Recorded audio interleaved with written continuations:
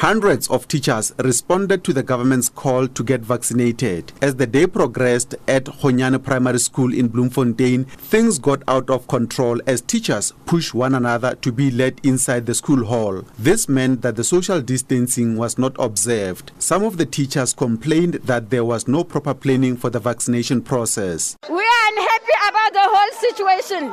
They told us we are going to get inside through, according to the program, they allocated us time. Now things are so disrupted. There's no marshals, everything is, no social distancing, everything is out of order. We are unhappy because the MEC was here, the HOD of health was here, but we are treated like unprofessional. Look at us as teachers. We are here, we don't have social distancing. Most of us are sick here. Already we do have a disease now, we have a virus now. MEC for Education, Tate Makwe, spent the entire day at the vaccination center where he was also vaccinated. Makwe says their plan was compromised by the message the teachers received. But apparently somebody said to them, no, let's go, vaccines may finish. So everybody's decided to come, right? So we've got a lot of people that we were not expecting. But however, I think it's important to remember that Bloemfontein has been one of the areas that's hard hit with the coronavirus. And you can understand the anxiety. People are anxious to get the vaccine. So we just need to make sure that they get the vaccine, but they must be healthy.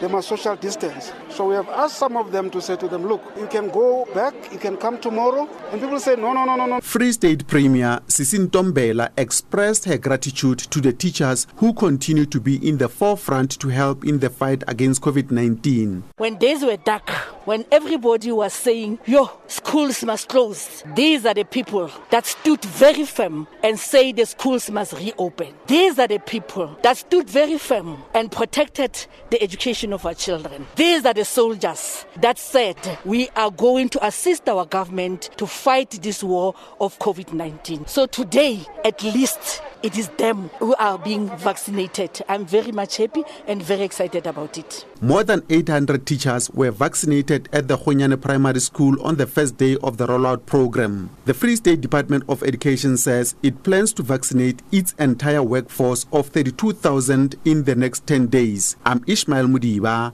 in Bloemfontein.